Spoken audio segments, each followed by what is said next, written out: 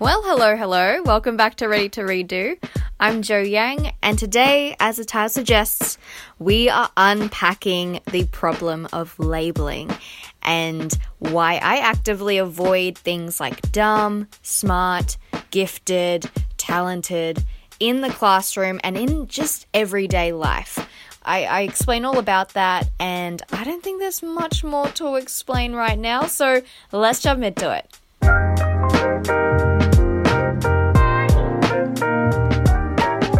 Hey everyone, welcome back.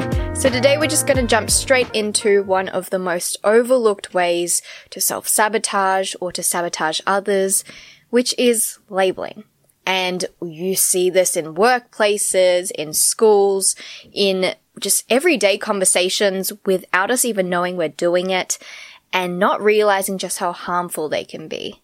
And especially in schools where people are there to learn and to grow, and to have these sorts of labels which can stop them from actually trying things out is so harmful.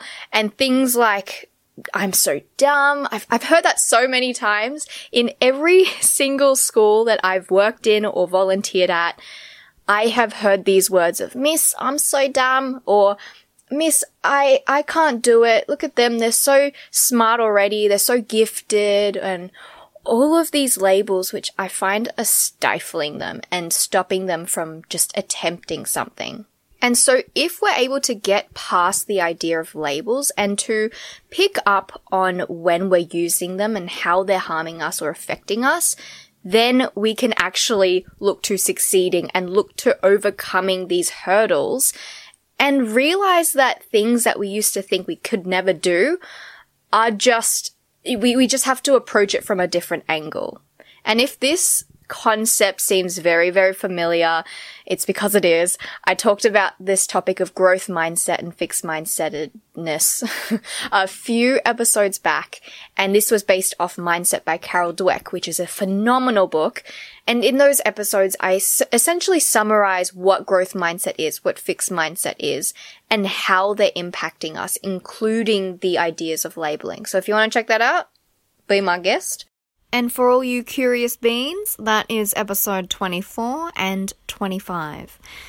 And I don't know why I'm speaking like this. And she talks about the idea of labeling and how that really locks us into an identity. So the word dumb, for example, and this goes to another concept as well, which is a self-fulfilling prophecy, which is that if we have a label, for example, dumb, we will actually self-fulfill that identity. So if you, for example, don't like geography, you consider yourself dumb, you've been called dumb by others, or you label yourself as dumb, you will try less. If there's a question that you don't understand, you're going to try less because you already have embodied that identity as dumb. And so the opposite is true as well. If someone thinks they're smart at, for example, history, if you don't get something, or if someone calls you dumb or something, you're like, hang on, I will try this and try this again. And you actually have more patience with yourself because simply of that identity. And it's so ironic now because I've seen students who already have that leg up of being quote unquote smart. And so they're exponentially going to go up because they'll make more mistakes, but they'll try more too. And the opposite is true as well, where if a student believes that they're dumb, they're not even going to attempt. They're going to go lower and lower and get further behind from everyone else because of that label of dumb. But also, I should have disclaimed this at the start, I'm not anti-labeling. The idea of a label is just neutral. It's neither good nor bad, but it's the implications of what labels have that are the harmful things. So there are positive ones where if you call someone, oh, you're so stuttering aside, these labels can be things like athletic or generous or kind, and it can be really helpful if that person wants to be more like that. Because then it's sort of working anti-clockwise. That doesn't make sense. Back to front, where you may not be that identity yet or that label yet, but by being referred to, for example, as athletic, your actions will meet the identity of being athletic even if you aren't that right now. And that idea stems from cognitive dissonance, which is where we have conflicting beliefs or conflicting identities and we want to try and make things the same. But the label of smart is something that I don't believe is helpful. The reason why is because when you call someone smart, it doesn't actually validate how they got there, the process of being smart, which is them trying hard, which is them trying different strategies and seeing what works, or overcoming mistakes. Because as the book, as Mindset explains, people who get labeled smart often have a pressure to maintain that and then have the fear of failing and they adopt a fixed mindset. So as a little experiment, if you want to praise someone as smart or talented, instead try, wow, you really tried hard and the results have paid off. Or I really admire how you attempted this and then really analyzed it, or etc., focusing on the process. If you're able to frame someone in a positive label, that is actually a pretty good thing. But we're just going to focus on the negative today because that's what I do best anyway. And so there are really harmful implications of labeling because of the permanency and because of how long they will stick with a person. And during this, like when I was writing up today's episode, I was Googling, why do we even label? What's the point of labeling? Why do we do it so subconsciously as well? And a lot of it was talking about managing uncertainty. Our brain really likes to categorize and put things into boxes so that we're able to conceptualize it more and we feel more secure in our own head. And so, sure, some labels are fine. They don't really have much implications behind it or negative consequences. But 100% the words dumb, gifted, talented, failure. So I say gifted and talented are iffy ones because like smart, it just doesn't credit them trying and the process behind getting the results. And so it might pressure people who are smart to live up to that standard and that label and create all sorts of problems. And also by labeling people as gifted and talented, there's an implication that there's also ungifted and untalented and creates a bigger divide. And I may be looking into it a bit more, but I just think for the sake of a classroom and especially what a classroom's supposed to help with, which is learning, I would just omit it altogether. And I was shocked to see just how young, how ingrained we have these labels from such an early age. And this happened when I was home learning or helping my neighbor's daughter who was 5 at the time. And she already had the conception of, oh, I'm so dumb at writing. So she was like, I didn't want to force her to write, but she had some sort of exercises she was supposed to complete and blah, blah, blah. But she was so anti-writing. As soon as I said, oh yeah, let's just write some chalk on the ground of just gravel, hoping to trick her. But 5-year-olds are smart, by the way. They are, I use the label, but they are very intuitive when it comes to me trying to sneak some stuff in. So I was like, just write some words on the ground. Let's just name these people. And she was so resistant because of the spelling, because of the words and how they confused her.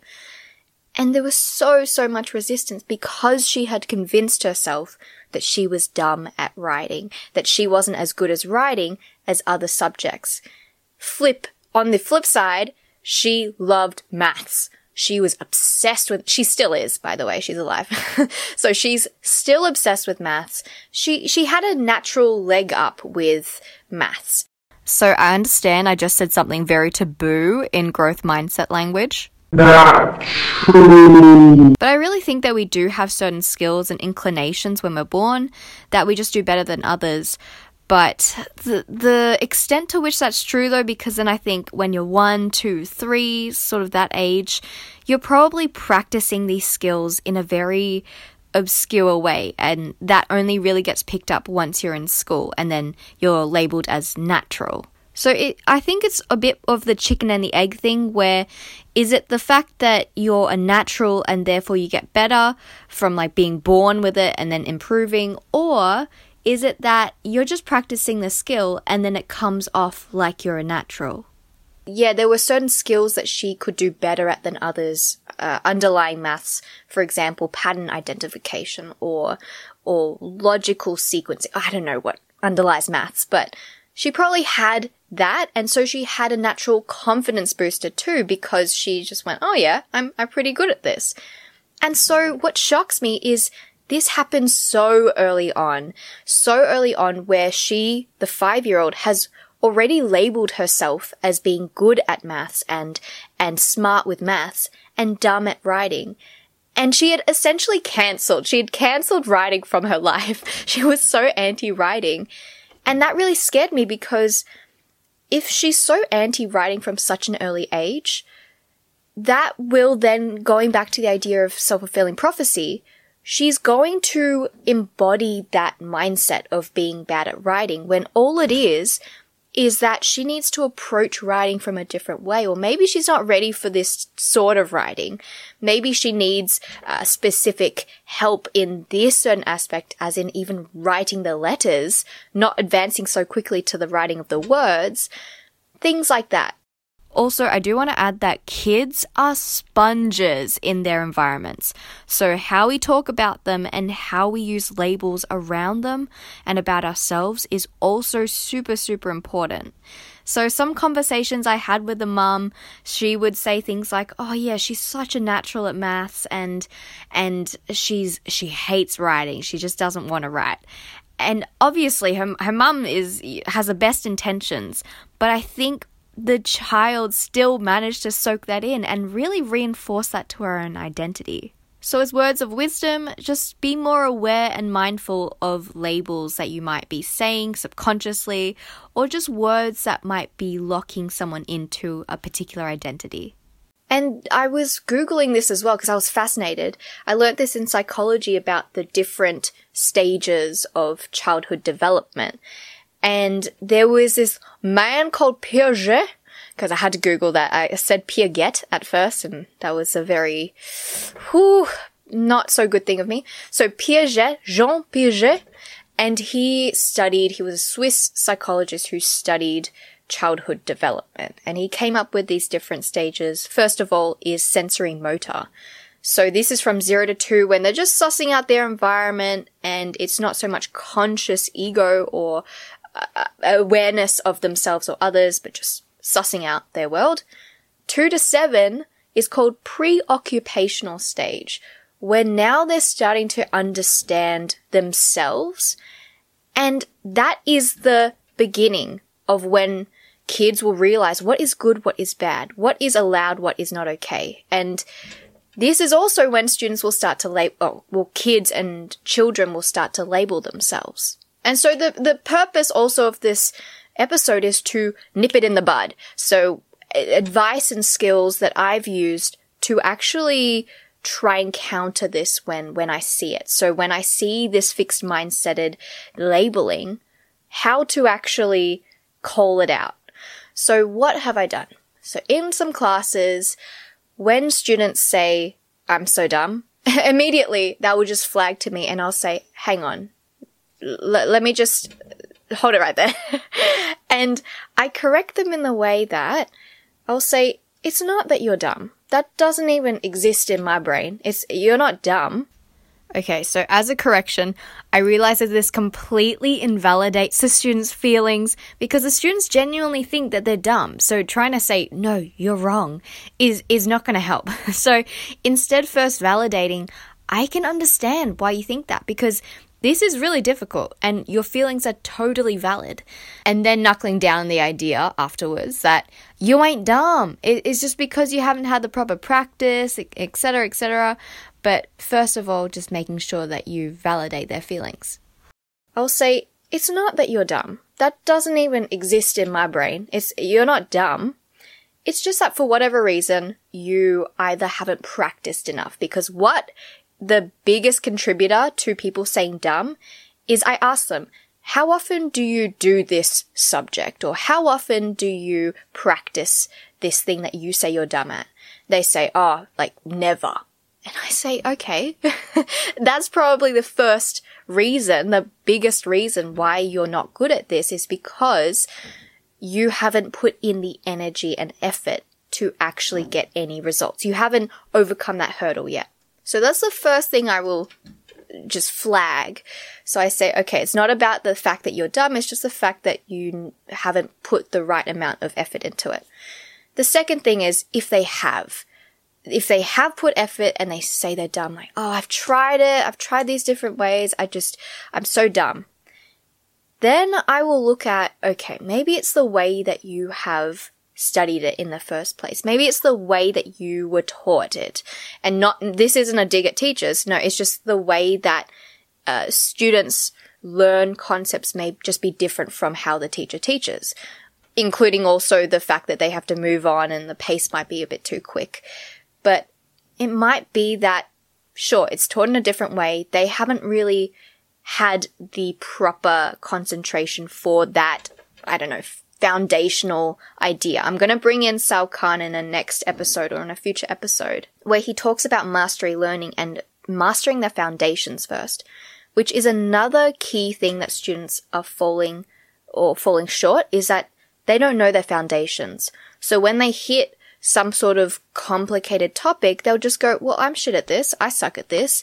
I can't even do it. I look at this question and it means nothing to me. And that's often because they don't have the foundational skills. They haven't mastered, for example, if it's maths, if they're trying to do multiplication or algebra, if they haven't mastered addition and subtraction, then of course algebra and all of that is going to be hard for them. And then they'll think, oh my God, I'm so dumb. So essentially, to recap what I just said, it's first of all, just flag. When a student says, I'm so dumb, I'm not good at this, I'll never be good at this, they're so smart, remind them when you can that dumb and smart isn't a thing. It's more so how much time you dedicate to it, how much strategic learning as well, because you could learn something for hours and hours, but if you don't have the right tools to actually approach it, then you're just wasting your time. You could say I've spent 10 hours on it, but if you haven't even spent, say, 10 minutes really focusing on this one concept, then that 10 hours will mean nothing. And to go back to the growth mindset, which is that if you spend effort, time, and dedicated energy towards one thing, you will always be able to learn it. You will always be able to grow. You are never ever stuck in one single place, which is more so the fixed mindset where you believe that all your skills and all your capabilities are stuck and you can't change it. For example, I'm not good at art. I suck at art.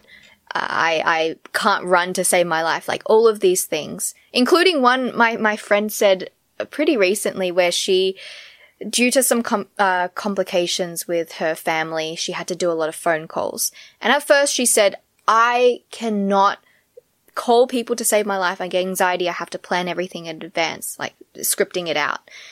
But when she was forced to do it, she realized that she was actually pretty good at it. She was able to do it. And that fixed mindset basically undid itself. And that's the whole purpose of this episode, is to slowly undo that fixed mindset that we all have and that we may be projecting onto, say, students or people around us, or even ourselves. So to sum it up, if that has all just been a jumbled, mess of an episode, so first of all, notice whether it's in your workplace, whether it's at school, whether it's at some sort of event. When you hear the words, I'm so dumb, or they're so smart, I realize I didn't even give the advice for that. So if someone says, I'm so smart, or someone says, oh, they're so smart, I could never do it, it's going, the only reason why they're able to have this perceived label as smart is because of the fact that they spend more effort and time and that they have practiced it in a way that you haven't. And you just got to break the news to them and say that if you want to get on their level, then you need to do this, this, and this. So a few things to flag here. To get onto someone's level won't just mean mimicking what they do, because chances are their skills are a lot more polished than the person that you're talking to. So it will take even more effort and more time to achieve what they do, but it's also just to reinforce that what they're doing is not impossible. They can get there. And the other idea is comparison, which is a huge problem in schools, and where students just compare themselves to others and judge whether they're ahead or behind to determine whether they're smart or dumb. And this is so common and so valid to think because school's way too standardized. So where everyone should learn the same things and get tested at the same time and use the same tactics and resources. But actually, we're all on our own learning journeys, and instead of comparing ourselves to others and saying they're smarter than me or I'm dumber than them, to compare yourself to how you did last time and really trying to emphasize that point across to the students. So now to conclude. I hope that helps, and the resources as well. There was Mindset by Carol Dweck. There was also, I don't think I mentioned, but You Are Not So Smart. That is a podcast which I love, and it talks about biases within language, and an episode called Labeling. So they talk about labeling and the implications there, which I love. And also, you can Google Piaget if you want to, and his psychological discoveries. And that's about it. I'll see you next week. Bye!